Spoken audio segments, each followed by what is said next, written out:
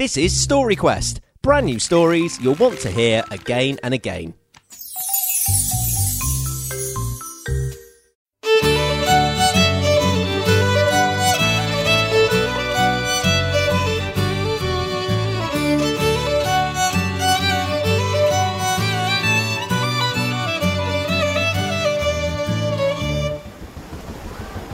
Captain Bobo and his crew were happy Red Gauntlet was packed with excited passengers eager to enjoy a cruise. Down in the engine room, Chief Engineer Puffy Watt and Boing Boing were making small adjustments here and there.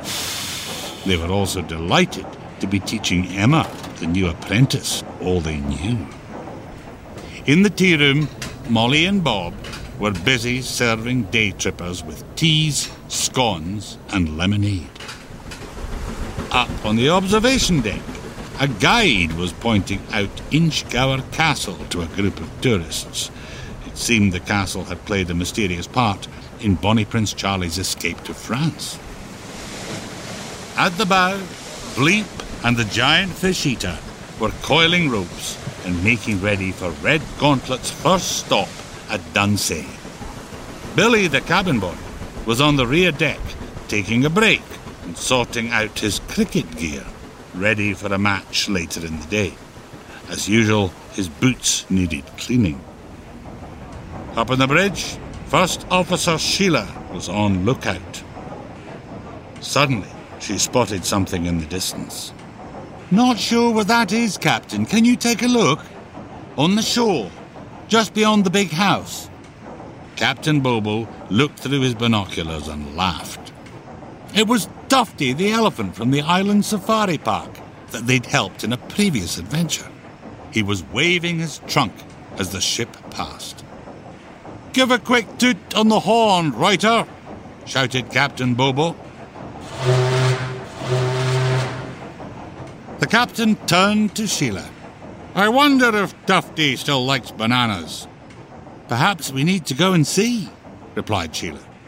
"What do you think, Salty?" asked Captain Bobo. "Should we visit next week?" "Ruff, ruff!" barked Salty, his little tail wagging in excitement.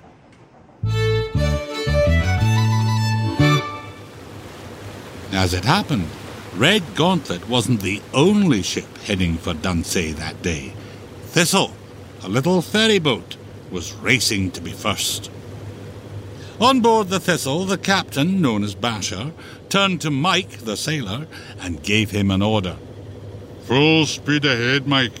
If we're to continue to carry parcels for the post office, we need to beat Red Gauntlet to the pier."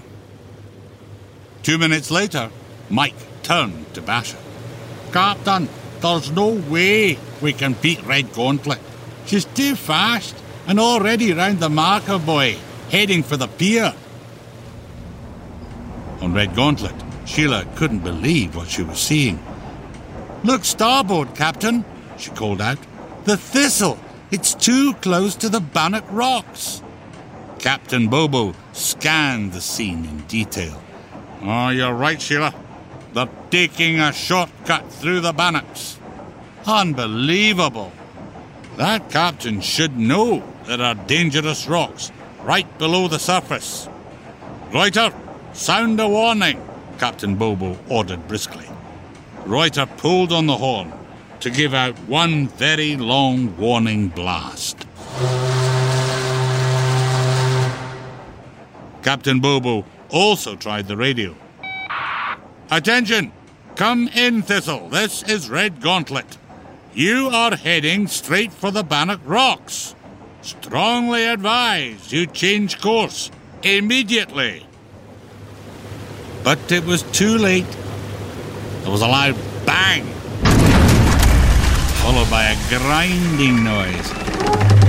And then the Thistle lurched over to one side and came to a juddering halt. It was on the Bannock Rocks and stuck fast. On board the Thistle, things were not going well. "Water's flooding in, Captain," Mike called out from the cabin. "Ah!" wailed Basher.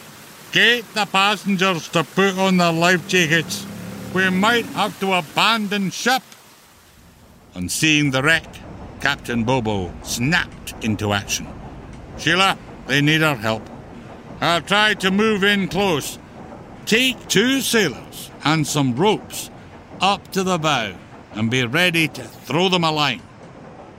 20 degrees to starboard and half speed, Bleep, said Captain Bobo calmly as he checked his charts. 200 metres out, the captain reduced the speed to slow and picked up the speaking tube. "Now, Puffy," he said, "if we are to rescue them and not end up on the rocks ourselves, we must edge forward very, very slowly." "Understood, Captain," replied the chief engineer. Puffy Watts slowed the engines right down. Instead of their usual loud throbbing, they began to make a gentle, rhythmic whoosh, whoosh. With the engines barely turning, the 2 giant paddle wheels delivered just enough power to allow Red Gauntlet to edge forward. Sheila, Reuter, and the giant fish-eater stood by the bow rail, ready to throw the rescue ropes. 3, 2, 1, go! Shouted Sheila as the giant fish-eater threw a line. On board the ferry, Mike reached out to grab the rope, but it was no good. It fell into the water with a splash, and the giant fish-eater quickly pulled it back on board, ready for another try. "Reuter, your turn," commanded Sheila. "On my mark, 3, 2, 1, go!" Again the rope fell short and splashed into the water. Captain Bobo called down to Sheila. "I'm afraid we can't get any closer without hitting the rocks. Hurry, we haven't much time." Just then, Billy, the cabin boy, appeared. "Can I help?" "Thanks, Billy," replied Sheila. "We urgently need to get this rope across to the Thistle." Thought Billy. "I have an idea," and ran off. A few seconds later, he reappeared with a cricket ball, his bat, and a big ball of string.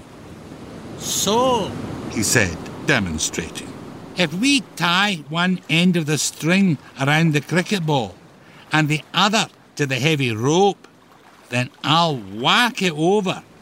It should be easy enough for me to reach the ferry." So that is what they did. Sheila bowled, Billy hit a perfect shot, and the ball, with the string still attached, sailed up into the air and landed with a loud smack right in the middle of the stricken boat. Grabbing the string, Mike and Basher were able to pull the heavy rope on board and then fastened it to a capstan. Captain Bobo called down to the engine room. "Puffy, I'm going to try to pull the Thistle off the rocks with the next big wave. Stand by for my order." There was a pause as the captain judged the precise moment to give his order. "Now, Puffy, now! Pull us down!"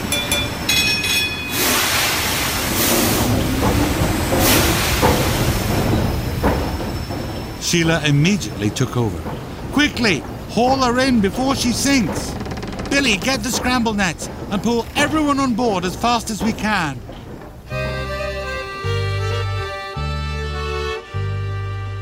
Safely on board, Basher looked back at his damaged boat. "I should never have tried to race Red Gauntlet." "The important thing is that you're all safe," Sheila replied sympathetically. Up on the bridge, Captain Bobo set course for Dunsey. Everyone was happy. The crew and passengers of the stricken ferry were saved, and Red Gauntlet was underway once more, ready for the next adventure.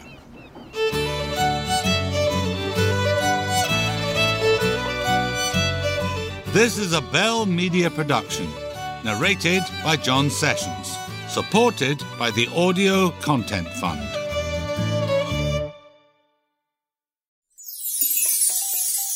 Thanks for coming on a story quest with us. If you like that story, make sure you're subscribed to the podcast so you never miss an episode.